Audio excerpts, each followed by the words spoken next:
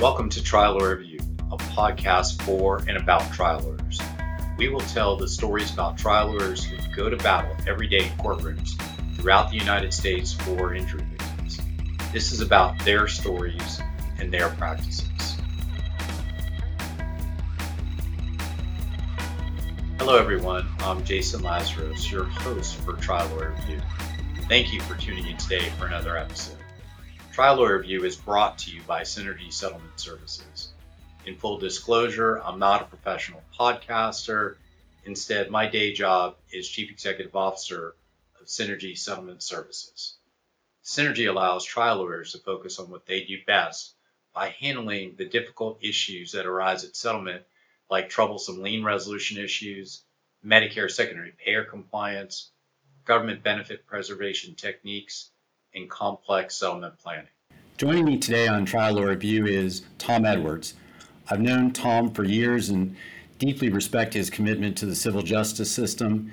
He's an incredibly talented and successful trial lawyer. Tom is the senior partner of Edwards and Ragatz, PA in Jacksonville. His practice focuses on representing the severely injured in matters of medical malpractice, wrongful death, motor vehicle accidents, nursing home abuse, products and premises liability, and general personal injury. And I'll read a little bit about his background because it's pretty significant. Tom's been a Florida board certified civil trial lawyer since 1991. He has a Tier 1 Best Law Firms ratings in both medical malpractice and personal injury. He's also rated AV preeminent by Martindale-Hubbell, was awarded the Spartans of Thermopylae Award for extraordinary work in protecting the court system, is included in Florida Trend Magazine's Legal Elite, and is recognized by Florida super lawyers. He's been practicing personal injury law since 1984. As the senior partner of Edwards and Ragatz, Tom and the team are committed to the aggressive and compassionate representation of clients and their families. His goal is to achieve justice for each client. Edwards and Ragatz has repeatedly achieved extraordinary results, including landmark verdicts against multi-billion-dollar corporations and insurance companies. Tom is a 1981 graduate of the University of the South Sewanee and received his Juris Doctorate degree in 1983 from Stetson University College of Law, where I got my LLM degree from, which it's the oldest law school in the state of Florida. Tom's won so many awards that if I listed them all out, we would be here all day. They're on his firm's website at edwardsragatz.com. Welcome, Tom, to Trial Lawyer Review. Thank you for joining me today. Thank you. We're excited to be here. So before we get into the nitty-gritty, let's talk a little bit of personal stuff. So I know that you have 3 kids and you're an avid hunter. How do you balance a busy trial practice like you have with family and time for some fun? Well, the reality is, Jason, as you've probably observed in being around trial lawyers for many years, sometimes there's not a lot of balance. You have to make sacrifices to be a good trial lawyer. But the flip side is it's the attitude of work hard, play hard. And so when I do get time to go do something fun, I try and do it with passion and zeal, just as we try to do the same thing when we're here at work representing clients. Yeah, understood. I'm right there with you. It is tough, I've got 3 kids as well. They're older now, so they have their own lives, but when we do get together, it's nice to have that focus time. And like you, I've got some passions outside the office, like cycling, and so it's great to be able to get those times and escape some of the pressures of dealing with what we all deal with every day.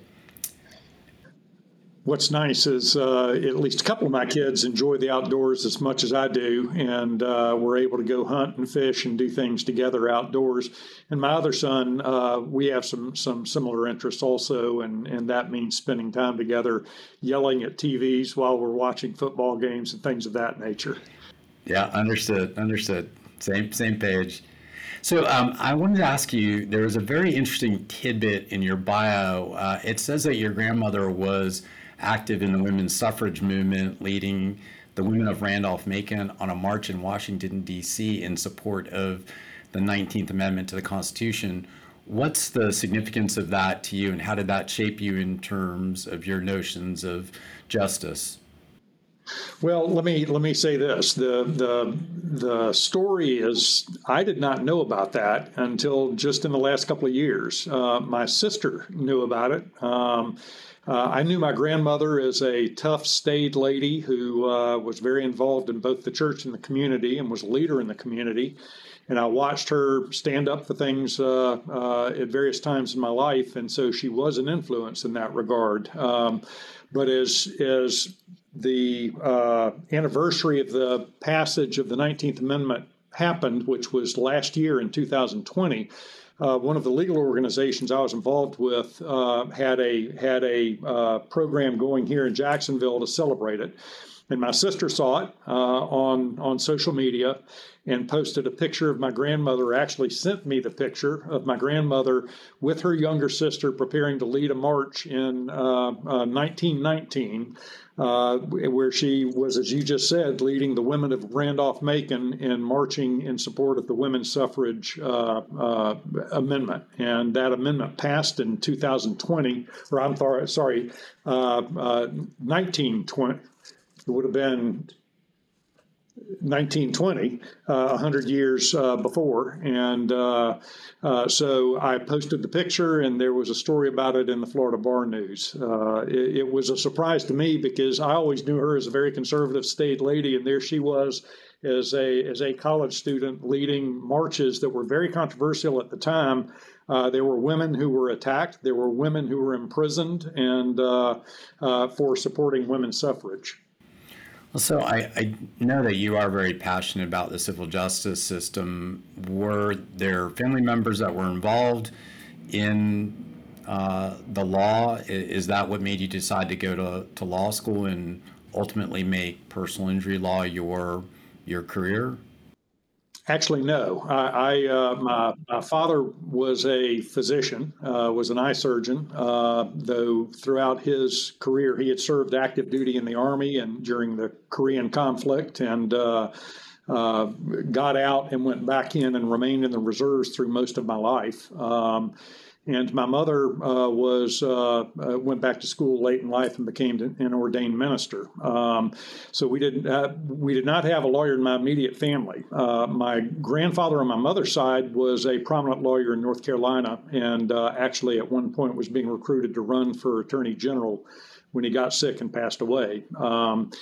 I started pre-med, and I quickly realized while I was in college that I was smart enough to get through med school, or I was smart enough to get to go to med school, but that would mean a lot of sacrifices that I wasn't prepared to make. I was involved in playing sports and a fraternity and school politics and leadership, and I made the choice to go a different direction because I wasn't going to be able to do it all and make it through med school too. And as I started deciding what to do, I worked for a law firm one summer for Howard Coker, who's a friend and a mentor here in Jacksonville, and I worked for them as a runner and got to help and participate in some trials, and was sold on going to law school and becoming a trial lawyer.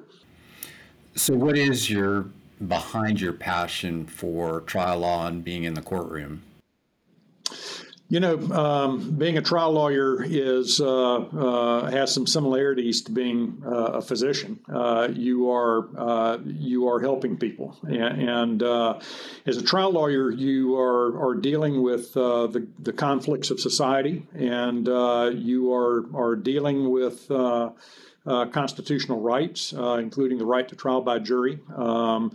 When you take on a person's case, you have a duty to put their case ahead of yourself and ahead of your firm and ahead of anything else going on, and they are your responsibility. You're what's called a fiduciary, and that means putting their interest ahead of your own. And that's the same responsibility a doctor owes a patient. And that means a doctor gets out of bed at 2 a.m. if they need to go take care of a patient. And it's much the same way with trial lawyers. You are responsible for doing whatever it takes within reason and ethics to represent your client and to do the best you can for them. Your website talks about the firm providing compassionate legal process, and I'm curious about that and your philosophy around representing the catastrophically injured. Can you talk a little bit about that? We owe a compassionate legal process and compassionate representation to all of our clients. When we are dealing with truly catastrophically injured people, it really takes it up even a notch more. Some of the people we represent who have catastrophic injuries and who are not able to function independently due to loss of limbs, brain injury, cerebral palsy, any number of other problems, is a daunting and stress-filled task. You have to put their interests ahead of yours, as I said earlier. But in some instances, you're representing people who may live a much shorter life if they don't get top quality care. You're representing people who have truly extraordinary needs and who, as they're going through the legal system, their needs may not be met in all the ways that they need them to be met. And that means you have to do a lot of hand-holding, helping to find solutions for them, sometimes outside of the legal system. And it means finding ways to meet what are truly extraordinary needs that these people who are injured and their families and those who are their caregivers need from the standpoint of just day-to-day living. Yeah, as a follow-up to that, I know your firm recognizes that there are these hardships that come with being injured, particularly in these catastrophic cases, and you've got the opportunity to help people that are going through a very, very tough time to ultimately get the outcome that they deserve after being injured. That's something that I routinely talk about with our team since we get a similar opportunity to help. And having been through a personal injury case myself, I do believe firmly in what we do and the good that it ultimately brings. Can you talk about the most important part of that for you and your law firm? The most important part of that, again, goes back to the needs of the client, and it means meeting the needs of the client throughout the process and hopefully obtaining the best result that's available for them. Meeting the needs of the client means that in most instances, it's very rare at our firm not to have a team of people working on a case. The way these cases work, almost no law firm handles one case at a time. And so we've got multiple cases going on. We've got responsibilities in the community and responsibilities to our family. And that means if I'm out taking a deposition in another case or out of the office for another reason, I need someone else here who is going to be able to meet the needs of the client if something happens or if something's going wrong or if they need help. One of the most important components of what we do with these clients and their family is also communication. Particularly in the last couple of years, Jason, as you know, the COVID pandemic has had a profound effect on the system, and so the system has slowed down. And there are times we can't get into court, and it's impacting access to depositions and access to hearings and other things that move cases. And that means that when we have someone who's catastrophically injured or has needs that are not being met because they can't work anymore, they need medical care and other things that they're having difficulty finding, those become magnified by the fact that the system is moving slower for these people. And that means we need to be here as a resource for them. And so we have a team of people. We typically have at least 2 lawyers on every case. We have a paralegal, sometimes a nurse, and a legal assistant all assigned to the case. And it means not only finding ways to ensure they know what's going on in their case and if things are moving slowly, why. We also have to find ways to help them solve problems in their day-to-day life that may be as simple as helping them find care for something that's going on that they're struggling to find care for, or if they have struggle finding the money to pay for their electricity when they have machines that have to run to keep them going. We have to help find ways to solve those problems. Actually, it leads into a good question about what the impact has been for your firm and for your clients with COVID and the fact that there is this backlog. I've talked to some lawyers out on the West Coast who say that it takes 6 to 12 months just to get a hearing to approve a settlement. I'm curious, what that's done in your view to your practice and also to your clients in terms of how justice is being served when the country's had such challenges. I have a two-part answer. I think the justices of our Supreme Court and our chief judges around the state and the lawyers around the state can say with some pride they've done many good things to keep the system running as best they can, transitioning very quickly to Zoom hearings and Zoom depositions, judges making people show up to do what they need to do to keep cases moving. Those have all been, Jason, as you know, I'm on a number of national boards, and it hadn't happened that way all the way across the country. And our state court system has done a good job under very trying and very difficult circumstances. But that does not mean everything is still moving the way it did before. We are still getting hearings. We are still getting depositions. There are times we run into problems with that because of COVID. But what has been profoundly impacted is the ability to move cases through the jury trial system, because the ability to bring people into the courthouse with the COVID pandemic has been impacted.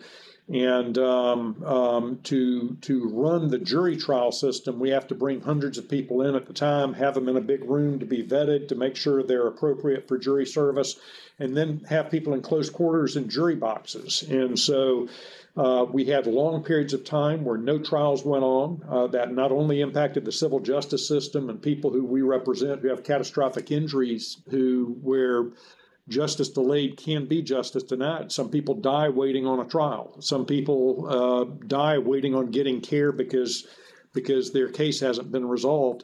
But we've also had people locked up in jail or in prison who have not been able to get hearings because of the pandemic. And so those are very difficult issues that our justices are acutely aware of, and that leaders of our court system are acutely aware of.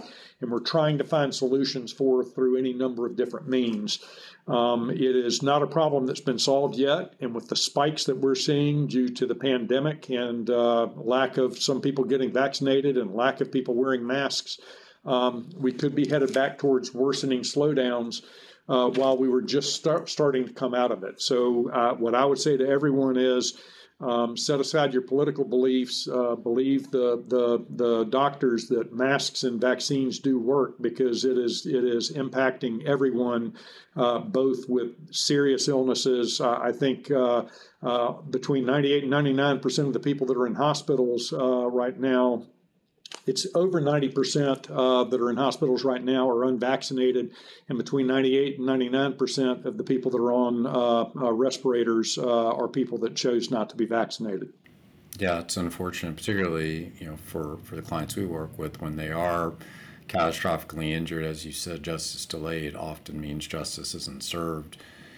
So I know that you have developed a niche handling medical malpractice. I know you handle a lot of other types of litigation as well, and your firm does. But how did you develop your niche and area within the medical malpractice area? Well, Jason, to some degree, it goes back to me starting pre-med. I started out doing all the pre-med stuff. I, at the same time, worked not only as a firefighter, but I was an emergency medical technician and worked on ambulances, worked in an emergency room for a period of time. And when I made the decision to go become a lawyer, I wanted to do my goal was to get to do medical malpractice. And I started out with one of the most prominent defense firms in the state, and worked the first two firms I worked with. We did defense work for some of the largest corporations and insurance companies in the nation, everything from malpractice carriers to railroads to you name it, Walmart, Burger King, Winn-Dixie, et cetera. And a major part of my practice was doing medical malpractice defense, nursing home defense, and things of that nature. I represented some of the largest healthcare chains in the country, represented the state board of regents, meaning all the medical schools in the state, represented some of the largest nursing home chains in the state, and then made the decision to transition over to the plaintiff side, having gotten fantastic experience doing that and getting to try a bunch of cases on the defense side. So when you're handling a complex medical malpractice case with catastrophic type of injuries, what are the top three things you do to try and empathize with the client and their family to tell their story to the jury so that the jury really has an understanding of what's transpired and why justice needs to be served?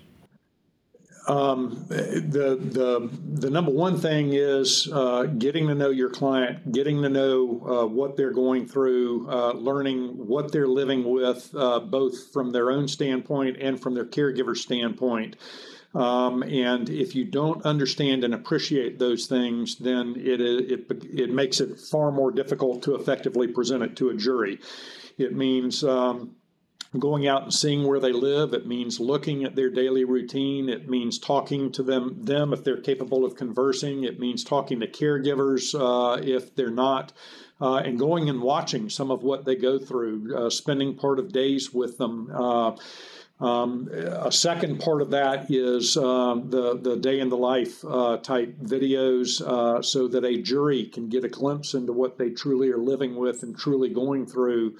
And ensuring that you're able to tell the story effectively. The old adage that a picture is worth 1,000 words is absolutely true when it comes to demonstrating injuries, and video showing what people go through in their day-to-day lives when they are total care patients is really essential as far as helping a jury to understand the needs of the catastrophically injured and how tremendous the impact is on them and their loved ones that are with them every day. Yeah, we use some of those techniques actually internally for our team to understand the importance of the clients that we serve, why it's so important to fight so hard, reducing that Ritalin or dealing with Medicare or, the financial protection of the recovery after the case has settled. I mean, all those things we use to demonstrate to our team about just what people go through, because it's so hard in the abstract to understand it. But when you see those day in the life or really get an understanding of what they're dealing with day to day after being injured, it's pretty eye-opening, I think, for most people that have not been through something like that.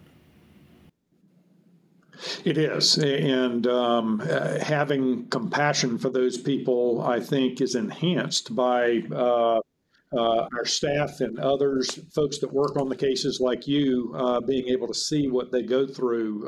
It makes it a whole lot easier to take that call at 2 a.m. saying, "Hey, I'm having a crisis, I'm having a problem, and I need help." Absolutely.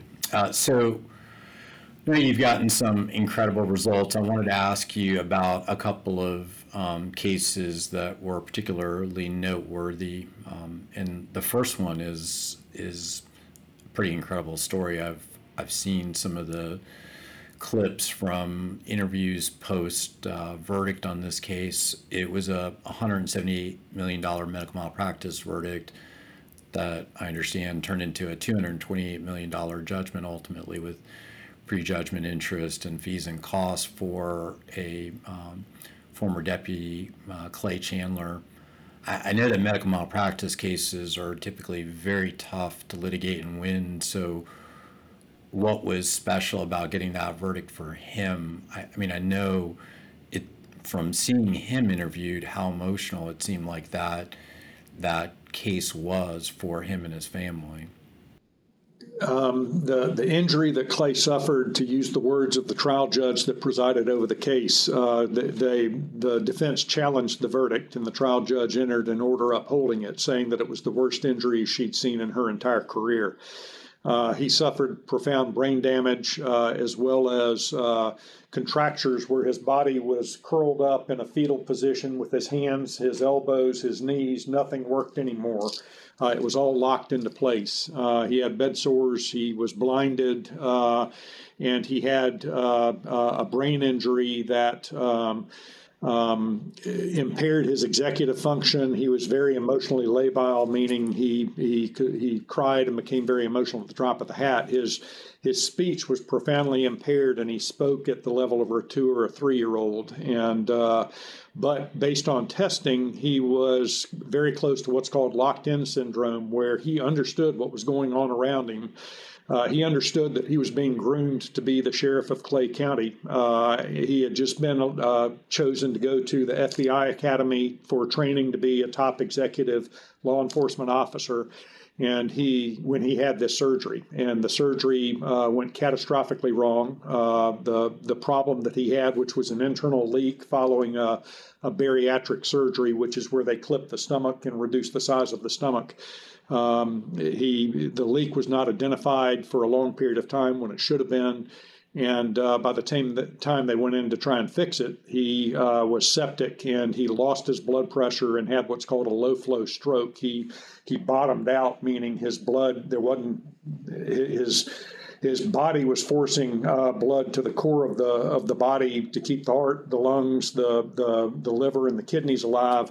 And he lost blood pressure so profoundly that he had a stroke. And in the aftermath of the stroke, he was in the CCU and was intubated, and they neglected to put salve in his eyes because he's medicated and doesn't have the ability to blink on his own. He had already lost some vision through the cortical blindness caused by the stroke, and he lost the rest of his vision because his cornea is burned up. And the end result of that case was that the jury found the hospital liable. They indicated that they defended by saying they weren't liable, that these were problems that are a known complication of this type of surgery. And they indicated that if they were liable, it was the surgeon's fault. And after a 2 to 3 week trial, the trial went into a third week. The jury obviously made the finding that they found. We were told early on in the case that they were going to run us off the field. And these clients were in a horrible circumstance. Clay's wife was caring for him 24 hours a day when she wasn't at work. She was working long hours as a deputy also, and she ran the jail at the time and would have to go to work every day and come home and care for him until she couldn't do anymore and had to go to sleep. And her retired parents would then step in and try to help care for him. He was curled up in a fetal position. He couldn't feed himself, couldn't drink water on his own, couldn't roll over. If he wasn't moved periodically, he would get bed sores. And in handling that case, it was apparent that if we failed to get a good recovery that gave them the ability to improve his quality of care, he likely wouldn't survive. It was a very difficult case, and one that was extremely emotional for both of them when we were successful. And the great part of the story, Jason, is that with the ultimate, it took about a year after the verdict before it settled. But once it settled amicably, they were able to afford to move into a new home, bring in 24-hour-a-day caregivers, and most importantly, they built a physical therapy suite adjoining the home and brought in a physical therapist multiple times each week. And Clay enrolled in a program at Brooks Rehab here in Jacksonville, where they were able to work to get all of his limbs where they were working again. So he was no longer curled up in a fetal position, confined to one position in bed unless someone turned him. And he is now able to walk in what's called an upright walker. He has to be strapped into it, and he is still blind. He still needs 24-hour-a-day care, but he is now functional. He is able to go to Jaguars games. He is able to, through a number of years of grueling, painful, difficult physical therapy, He is now back at least functional and able to participate in life outside of a bed. Well, it certainly demonstrates, what trial lawyers do every day, which is, improve the quality of life for their clients when something like this has transpired. We've seen it, and I consider it a real privilege and responsibility that we have when we assist in those kinds of circumstances, because that is what can be done when there's enough dollars there to help somebody after something like this occurs. So it's great to hear that there's been at least some improvement, even though what happened was a pretty devastating thing. The second case that I wanted to ask you about was a $23 million recovery for a brain injured child, and what the importance of that particular case was to you. Representing babies who have been badly injured and have brain injury is as difficult and as grueling as the case with Clay. You know that getting them care will impact the quality of their life for decades. Getting them an appropriate recovery and an appropriate level of care may impact their ability to live for decades, as opposed to having a very short-lived life. This child was not taken as early as she should have, despite clear signs in fetal heart monitor strips showing that she was getting deeper and deeper into trouble. There were delays in getting the doctor in to take her and have her delivered, despite the fact that she was losing the baby's pulse, and explaining the fetal heart monitor strips can be complex. But once the baby was taken, it became apparent that there had been oxygen deprivation, and that resulted in cerebral palsy and some very significant long-term consequences to the child as far as an inability to function normally for the rest of her life. And being able to make a significant recovery that provides for around-the-clock needs for a child who is born with this type of impairment, you are planning literally for the rest of their life. And so you have to plan past when the parents are going to be gone. There may or may not be siblings, and you have to then take whatever recovery you're able to get for them in achieving the justice you're able to achieve, and plan it out so that you are maximizing the use of that recovery to ensure that it doesn't just care for them for the next year or two. It's not about going and buying something nice or extravagant. You're having to plan how they're going to be cared for, not just 1 year from now or 5 years from now or 20 years from now, but potentially 50 and 60 and 80 years from now, and ensuring that nest egg that you're able to achieve, and whether if it's not a large recovery, whether you then have to integrate governmental benefits and things of that nature, they're going to truly help take care of that child for the rest of their life. If you were talking to a younger lawyer who was getting ready to embark on a career of handling medical malpractice cases, and you knew we're going to handle cases like these, what would be your top piece of advice for preparing them to handle cases such as this?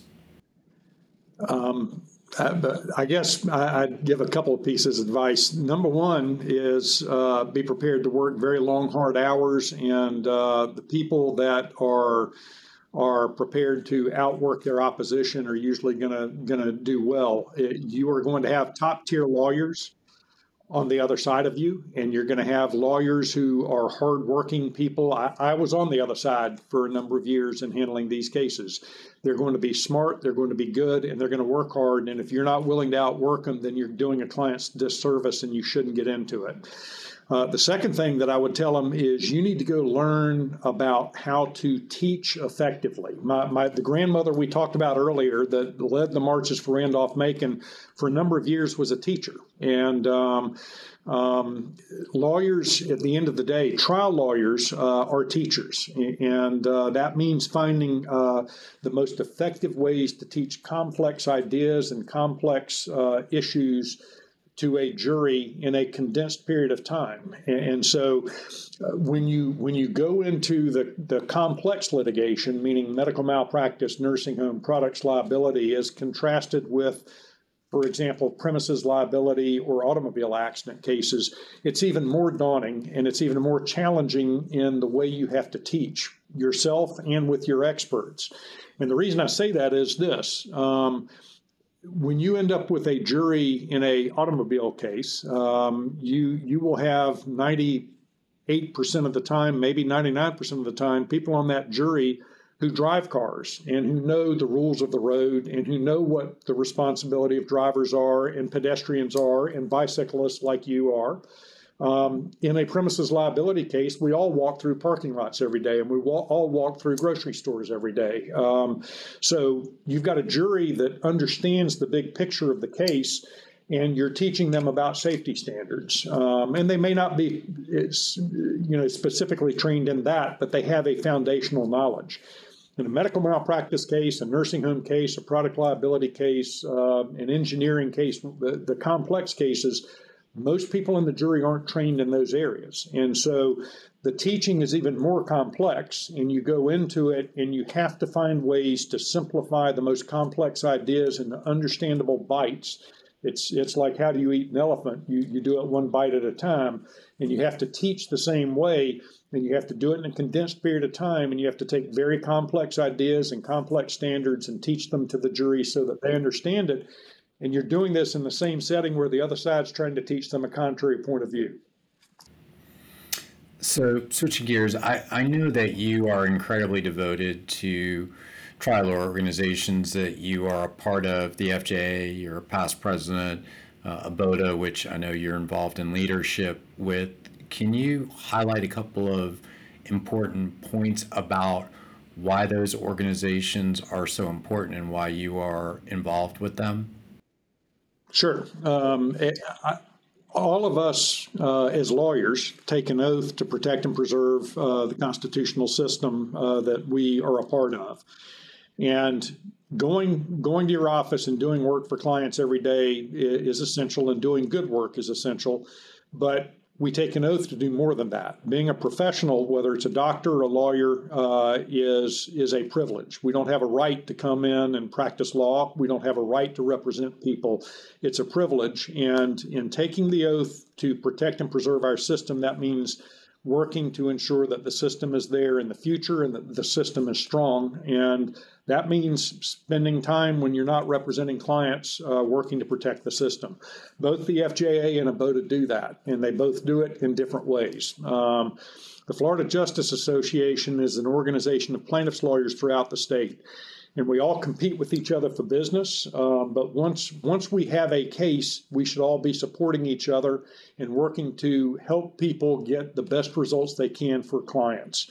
And I can tell you that without the FJA, I don't think our lawyers in this state would have done nearly as good a job in representing people, whether it's in medical malpractice, whether it's in product liability, whether it's in nursing home cases, because we share knowledge about what's going on with these defendants. We share knowledge about what's going on in the courtroom. We share knowledge about the effective way in which to present things. And that is essential to being quality lawyers. The additional thing the FJA does that is something that is essential to the consumers and the working people of this state and to every lawyer that represents plaintiffs in this state is that they go and they monitor what goes on in Tallahassee. Every single year, we have the Chamber of Commerce and insurance carriers going in trying to change the law to benefit large corporations and to take away consumers' rights to protect themselves and to protect their loved ones. They try to change laws to put caps on damages. They try to change laws to change the standards by which cases are proven. And the FJA has a team of lobbyists and lawyers who have gone through leadership, who go over year after year after year to explain to the legislators why the people that they elected them deserve better and deserve to have a system that works for people, not to protect corporations. We all want a good healthcare system. We all want our economy to work well, but we also want safety, and we want reasonable safety for our healthcare system, for the grocery stores we go into, for the streets and the way in which the traffic system is run. And the FJA works to do that in a way that no other organization in this state does. Let me segue just briefly and talk about ABOTA, because ABOTA is an organization of both trial lawyers and judges who have to try a certain number of cases before they can be elected and invited to join ABOTA. And it is both plaintiff and defense. And I'll use a different word than I use sometimes. There's a no-jerk rule in ABOTA for membership. And that means the people that get in not only are good at what they do, but they're professional in the way they do it. And we have some of the top, both plaintiff and defense lawyers in the state in that organization. And the two primary commitments you make when you join the organization is you take an oath to protect the civil justice system, and that means protecting the independence of the judiciary, which is the third branch of government, which serves as a check and balance on the other branches of government. And you work to protect the Seventh Amendment, which is the right to civil jury trials, which came over to us from England because it used to be that the king or his appointees decided all disputes. And now people from our community decide disputes. And so that organization works to protect those two things and does it effectively, works hard to do it, and has lots and lots of programs that include a teacher's law school where we teach teachers about the importance of the Constitution and the civil justice system, and we help them in teaching the kids as they go through school on those issues. We have people that go into high schools and do programs. We have professionalism programs for young lawyers in communities throughout the state, and it goes on from there. I love seeing how groups like FJA support each other in terms of their practices through the listservs, and the collegiality in the profession in terms of other trial lawyers helping other trial lawyers is pretty unique, and it's such a great thing to see, because ultimately it's helping, as you said, those people who are being represented by those lawyers get the best possible outcome. And the idea of ABOTA, this idea of professionalism and protecting the civil justice system, again, those are just such important things. That's why I typically ask guests I have on the podcast about why they're part of it, because I think it's such a unique thing about the profession, and really is what is a very good thing about this group of lawyers that are part of all of those organizations. Jason, I'd be remiss if I didn't brag just a little bit. This past weekend, the Jacksonville ABOTA chapter received recognition as the National Chapter of the Year for the best programs put on throughout the nation. And it's the third time we've received that award. We're the only chapter in the nation that has received the award 3 times. And I think it speaks well of what we do. I can tell you that we just as the FJA, you have plaintiffs' lawyers working together to help train each other, to help exchange information about handling cases. The ABOTA chapters throughout Florida work together in exchanging information about programs, ideas on how to do what we do. And we wouldn't have gotten there without the support of all the other ABOTA chapters and the group called FLABOTA, which coordinates the entire state. So we're very proud of what we do. And I have to say, as a past president of the FJA, I'm very proud of what they do, because it's preserved a system of justice in our state that wouldn't be here otherwise. And some states don't have the system of justice that we do. So having built a very successful law practice, what's the one tip you would give other trial lawyers that's been part of the secret of your success in building that practice? Coming up with just one tip is very difficult, because the first thing that jumps into my mind is what I said earlier. You got to be willing to work hard. You need to. There are a lot of different aspects of doing well on behalf of clients in the legal community, particularly as a trial lawyer. But I will tell you that a major part of what has helped me get where I am is being willing to roll up my sleeves and work hard, but not just work hard for clients, work hard for organizations, work hard for the legal system. I don't think I would be where I am today from the standpoint of having a successful firm had I not been out working through the Jacksonville Bar Association, the ABOTA, Florida Justice Association, and a number of other organizations, because I've developed relationships with people who have helped me. I continue to help others. I was on the phone this morning with a young lawyer who has a trial coming up in October, and I'm going to help them with it if they need help. I've told them they can make the decision if they want me to step in and help try it. Going to your office every day and working your rear end off for a client is essential if you're going to be a good trial lawyer. But you've got to do more if you're going to really succeed. I don't think I could possibly be the successful lawyer that I am, nor have the firm successes that we've had were I not engaged with all these other people throughout these other legal organizations, because they've made me a better lawyer, and they've given me the opportunity to work on cases I wouldn't have had access to otherwise, because they've gotten to know me through these organizations, and they trust the work that we're doing, and they trust the way in which we do it. And I have to say, I've talked about legal organizations, but it's not just limited to that. We encourage everybody in our firm, both from a the lawyer standpoint, but from the staff standpoint too, to get involved in not just legal organizations, but in the community, because we have an obligation to give back. We're in the midst of a campaign to help the Cancer Society right now with a group called Real Men Wear Pink. I've got my pink tie on, and we're fundraising to try to eradicate breast cancer. We get involved in Dreams Come True, where kids that have serious illnesses or diseases are given a trip or some other benefit that they really would enjoy and make a priority. Those are two that are coming up right away, and there are a number of others we get involved in. And I got to say that out of all the advice I would give a young lawyer, I would say you got to work hard, but not just in your profession. You got to work hard for clients. You got to work hard to improve your profession, and you got to work hard in your community. And if you do those things, it's going to come back to pay dividends long term. Yeah, I wholeheartedly agree. We actually give all of our staff the option to take as many days off without having to take PTO to do charitable work or work in the community. Obviously, COVID's made it harder, but we've done things for Make-A-Wish and different entities here locally. For the American Diabetes Association, we annually support Torticure and some of these other things, because I do think that we have an obligation to give back, and that is part of the way that you are successful is by giving back, not just taking. That's an important aspect. So thank you for bringing that up.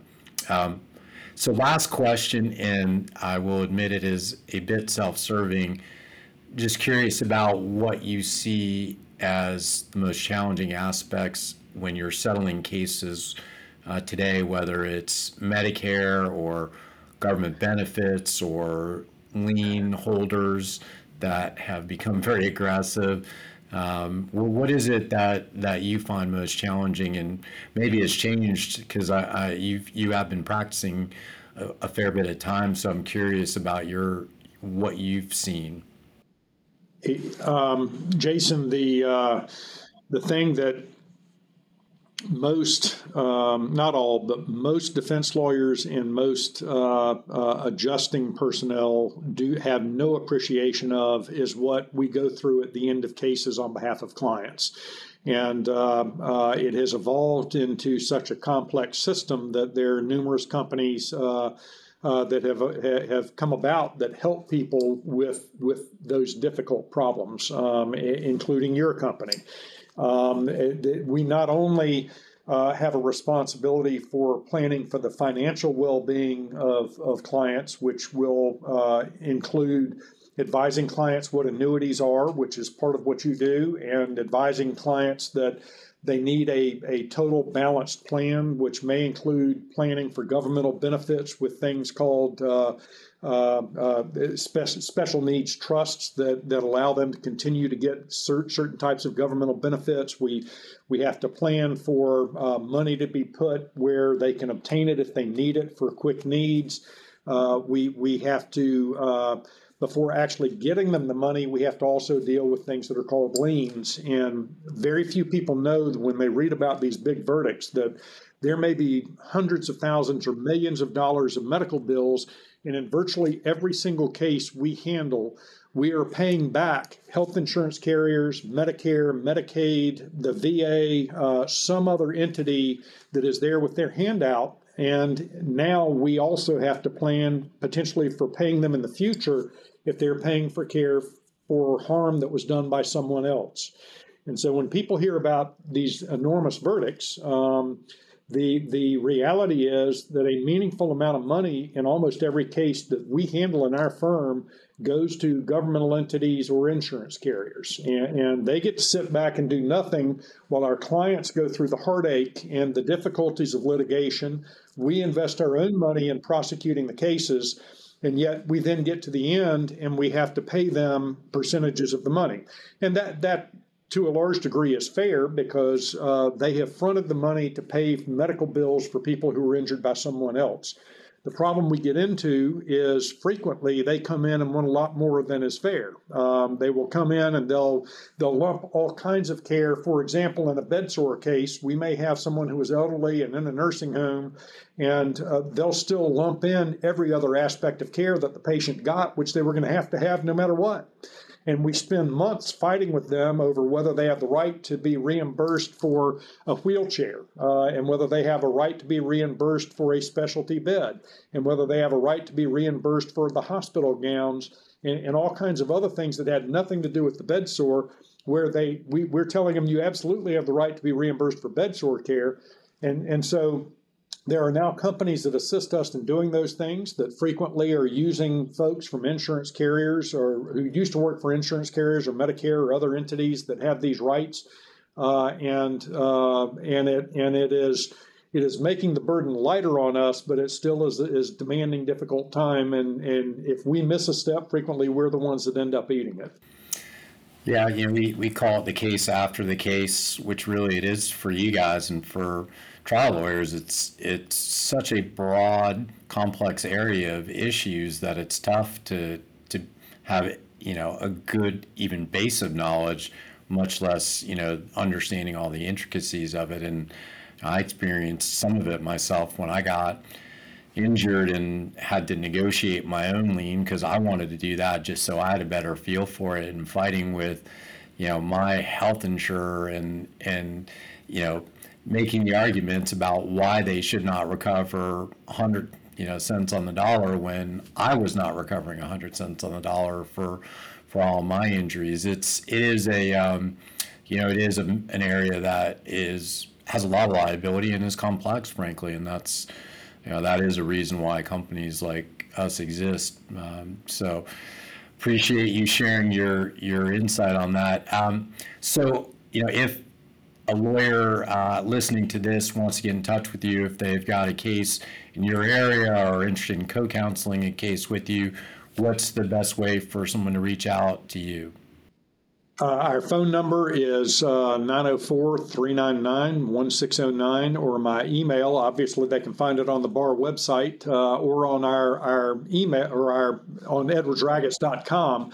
But my email is tse@edwardsragatz.com. And we'll put Tom's contact information with the show notes on the website when the podcast is put up on the website. So thank you for tuning in today for Trial Lawyer Review, and we'll see you on the next episode. Thanks for tuning in to Trial Lawyer Review. You can find more at triallawyerreview.com and look for more episodes and more content coming in the future.